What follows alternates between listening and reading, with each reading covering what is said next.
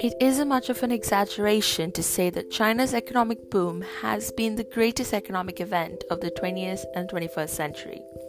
The world's oldest surviving civilization managed to transform itself into the world's fastest growing economy in only a span of a few decades. China's economic history is deeply convoluted, particularly when one zooms in on its recent communist past. However, it is also probably the most intriguing and interesting case studies in the power of a market economy that flourishes under the communist name. It has come to the extent that many now argue that China is probably more capitalist under the red banner than anything that the freedom-loving coke guzzlers across the ocean could muster. Chinese tycoons dominate various industries, Chinese stamps adorn the bottom of a plethora of manufactured goods, Chinese eyeballs are Hollywood's true aim, and Chinese tourists line the pocket of many of the world's major cities. How China managed to claim such an undeniably lucrative position in the world is a tale as exciting as any. Like all good stories, this one starts in the middle of a nation left ravaged by war. Despite the 23 years of fighting, the winners that emerged were determined to charter their nation to glory. The Communist Party, the winner of the Chinese Civil War that ended in 1949, held a vision that foresaw China as a strapping, bold, socialist nation, living a la mode. The vision was to be realized with robust industrialization, a narrow income gap, modern defense apparatus, and sky-high living standards, all imperative ingredients of the perfect socialist utopia. However, while achieving this vision united all the communist leaders, deciding upon the correct path to it wasn't as easy.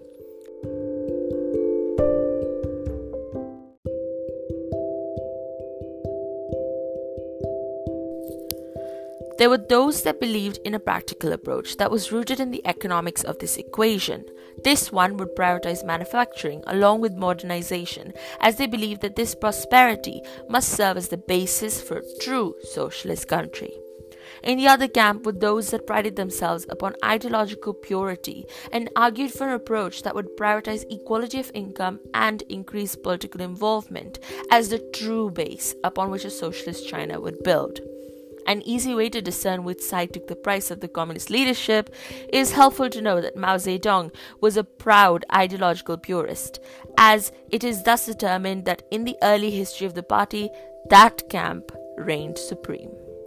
This isn't to imply that the economy wasn't important to the newly formed government. Instead, it only clarifies that it would take the backseat to socialist greed. To say that China's economy wasn't in the best shape may come across as an understatement, because whilst China was embroiled in a civil war, it also fought off Japan, a war that ended in 1945. And with it, Soviet forces pillaged the industrial areas in the northeast for machinery, which drastically reduced the commercial capacity of China. In addition to this, major systems such as the power and communication systems lay derelict due to years of mismanagement and neglect, while food production was around 30% below the pre-war peak. Of course, this meant that at this point, the major economic goal of China was to bring the economy back to some semblance of normality, whatever that means.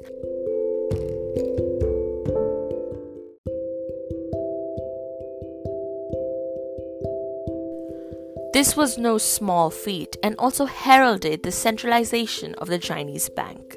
Soon after this, the first 5-year plan was put in place, modeled after the Soviet economy, which was the other communist power at the time. This economic approach focused largely on centralized economic planning and government control. The state would play a major role in all the important economic sectors, and it would also allocate resources in order to bring about China's age of industrialization and socialist glory. It's important to note that with this plan, agriculture was put to the back as industry, in particular heavy industry, was prioritized. This experiment wasn't just inspired by the Soviets, but rather even designed by them, as the planners of the Soviet Union assisted those in communist China. It thus came as a shock to no one that just as in the Soviet economy, China triumphed in heavy industries such as coal mining and steel production, while its agriculture sector fell behind, along with lighter industries. This plan was thus a partial success, but not one that heralded great change. Mao Zedong, in particular, was thus convinced by this centrally planned experiment that the Soviet approach would fail to work in communist China, and that it was high time that the country charted its own path. This new approach, dubbed the Great Leap Forward, worked to hand more power to local councils and thus allow more flexibility that was sacrificed in the initial 5-year plan. This granted China more efficiency, with the industrial output increasing by over 50% in 1958, and was helpful in pulling agriculture from the true depths of its despair when a good harvest came along. However, this economic prosperity proved fickler than fate, as in the 3 years that came since, a heinous mix of abysmal weather, poorly constructed infrastructure, and baneful resource allocation amidst the 5-year plan led to an agricultural crisis. What followed was one of the worst man-made disasters in history, and jarring evidence that poor economic policy has very real consequences. Estimates of the lives lost during the Great Famine of China are hard to come by, as officials even today shy away from this stained past. The most they will admit to is 20 million. However, many have since put the true figure somewhere around 40 million. The name itself is barely heard in whispers, often referred to in euphemisms as the 3 years of natural disasters in mainland China. Yet, make no mistake, this famine was evidently a direct result of the Communist Party's economic and political ambitions. Many historians today, and those that lived through the ordeal then, point fingers directly at Mao, painting him as a figure drunk on his own power and ambition to the point of lunacy. His great leap forward put local officials into overdrive, seeking recognition from the central powers. They fabricated great farming yields, so while many locals starved, food was often shipped to major cities and even abroad. However, it wasn't just a case of ignorance, as many now have reported that the central leadership was well aware of the ordeal in 1958 itself. Mao himself is recorded as saying, "When there is not enough to eat, people starve to death." And he followed this up with a claim that is, and I quote, "Better to let half the people die so the other half can eat their fill." And the people did die. They died in ways so gruesome that only a scarce few wouldn't cringe at the mere thought. Those that died of starvation or otherwise weren't buried or reported as dead so that their family could still benefit from the food rations that came in. In fact, people often ate the corpses themselves as they had nothing else to turn to. There have been many reported cases of cannibalism during this time, with people going as far as eating their own children. While some chose to sacrifice those closest to them, others turned to outsiders. In a town called Gansu, many strangers that wandered in would surely be killed in order to be eaten. Fighting often broke out over who would get to eat the corpses. This wasn't just a result of China's economic aspirations, but also Mao's own delirious ego that wished to beat not only the Soviet Union's impressive economic growth record, but also surpass Britain's manufacturing capabilities in order to prove his own leadership might. These goals blinded him from the suffering of his own people and ultimately claimed nearly 500 times more life than the atomic bombs that were dropped at Hiroshima and Nagasaki. The communist government soon came to its senses about its agricultural failure, and the next stage in the economy emphasized the sector, in particularly stressing its ability to keep up with China's ballooning population. But it appears that economic security wasn't Mao's main concern, as he soon felt his position threatened due to the failures of the Great Leap Forward, and came to the conclusion that the best way to cement his position as China's ultimate ruler would be to further stress ideological purity and socialist values. What followed was soon to be dubbed as the Cultural Revolution, a period of great turmoil within which Mao ordered all schools to be shut as he heralded the young population into taking up arms, quite literally against old values. There were four olds in particular that irked Mao Zedong, in part due to the threat they posed to his position. And those were old customs, old ideas, old habits, and old culture. Emulating the cult-like groups that formed around the magnetic and ruthless Stalin, the youth in China formed paramilitary organizations labeled the Red Guard that went about harassing the elderly and those that would be considered to be intellectuals. Ultimately, anyone that appeared to embrace any bourgeois values, as Karl Marx might call them, and that lacked blind fervor for the party would be targeted.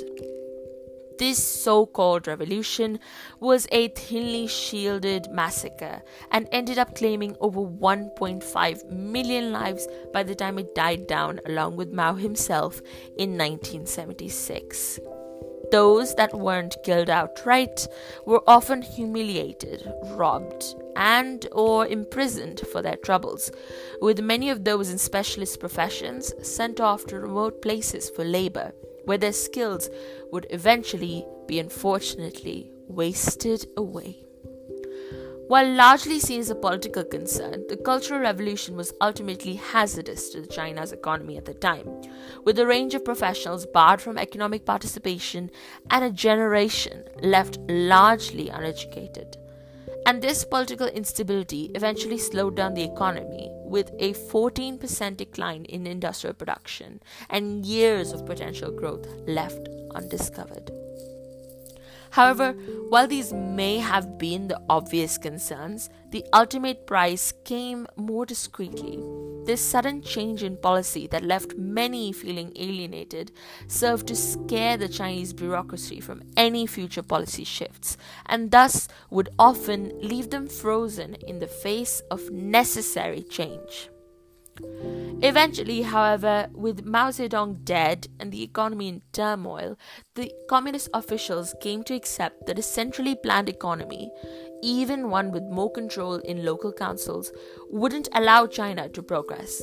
So, they chose to charter a path different from their Soviet peers and look towards techniques used by countries in the West and some of their Asian neighbors, such as South Korea, Japan, and Singapore, all of whom were faring pretty well, economically speaking. Deng Xiaoping was the general architect, as many called him, and he took it upon himself to reform China. Neither him nor the party ever considered completely abandoning government control or communism. However, they did wish to pull back the firm-fisted domination that came with central planning. This was eventually carried out in two phases, one in the late 1970s and the other in the 1980s and 1990s. The first phase included giving agriculture a freer rein, allowing witty entrepreneurs to set up their own businesses, and allowing foreign investors to invest in China. Whilst all this happened, however, the government still held on to many key industries, but it kept a keen eye on these developments. In the later phase, the state retained monopolies in the banking and petroleum sector, but privatized other industries. It lifted price controls and further encouraged investments from abroad. All this progress paid off pretty well, with China seeing unprecedented growth and mind-boggling economic figures. However, it soon became threatened with the onslaught of the Tiananmen Square protests of 1989, with many conservatives in the Communist Party beginning to doubt these modernist reforms because they worried that the Chinese populace may wish to import more than just a modern economy from the West. However, Deng Xiaoping held his ground and further affirmed his commitment when he reopened the Shanghai Stock Exchange, which was long abandoned by Mao nearly 40 years ago, and he reopened it in 1990. The same year, the Shenzhen Stock Exchange was also opened as a channel into one of China's first special economic zones, which were isolated areas that operated under the guise of a fully market economy. The Shenzhen zone specialized in technology, thus adeptly labeled China's Silicon Valley. It served as the birthplace for many now globally renowned Chinese companies in the 1980s, including Huawei, Konka, and ZTE. It was during the 1980s that China started to mold itself into the world's factory as it opened up to a world of hopeful multinationals eager to claim higher profit margins. The average wage in China was nearly 50 times less than that in Western countries such as the US, and it lived right next door to the Asian tigers that drove the world's economic engine at the time, countries such as Singapore and Hong Kong. Thus, many companies readily and easily made the jump into the mainland, where manufacturing soon grew wild. Within the blink of an eye, Made in China became the most common engraving upon everything from our smartphones to our soft toys. China, of course, kept the idea of specialized zones, which serve as mini manufacturing hubs specific to various industries, with Guangdong focusing on electronics, Shanghai on medical equipment, and Wuhan most famous for automobiles. That is, until the coronavirus came around. To the great disappointment of many in the West, China never did import democratic values, and the country today is led by President for life Xi Jinping, a man who rules with an eloquent iron fist, and I've been told bears absolutely no resemblance to Winnie the Pooh. Mr. Xi has heralded the free market like his predecessor, pulling back support for mismanaged and sluggish state companies and pushing for market-oriented policies. However, he has also been notable for his seemingly paradoxical push for greater party supremacy, with many private companies across Hong Kong and mainland China altering corporate charters and local laws that allow the Communist Party more say in how they operate, by will or necessity. China's great economic triumph also comes at the cost of certain social progress and often the environment.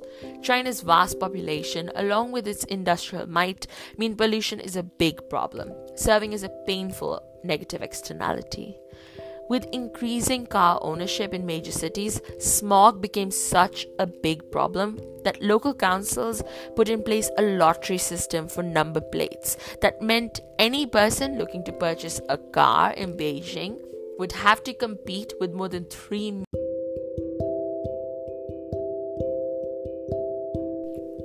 Along with this, China has seen its north being left behind as the south leads the torch of progress, leading to regional disparity that leaves resentful residents in its wake, and it eggs on mass migration. The bad news doesn't end there, as many eye China's property market warily, expecting the overinflated bubble to burst any moment as prices continue to climb in Beijing and other parts of the southeast. And this is not to mention the undervalued yuan, which not only makes imports expensive in China and acts as an inflationary pressure, but also, to the grievance of many foreign manufacturers, gave the home producer an unfair advantage. Of course, China's impressively maintained growth hangs in the balance now that its economy is aging and leaders in the West gang up on its many unscrupulous practices. However, whether we like it or not, it is blatantly clear that we are now quite dependent on the Chinese economy. Just as in the past, trade turmoil and the dawn of the pandemic have now shown us, China has now been interwoven into the fabric of the world economy, aided by globalization and intricate supply chains. Some may insist that this is far from a reason to cheer. But after all this time, not one person worth their salt today can dispute China's seat atop the economic throne.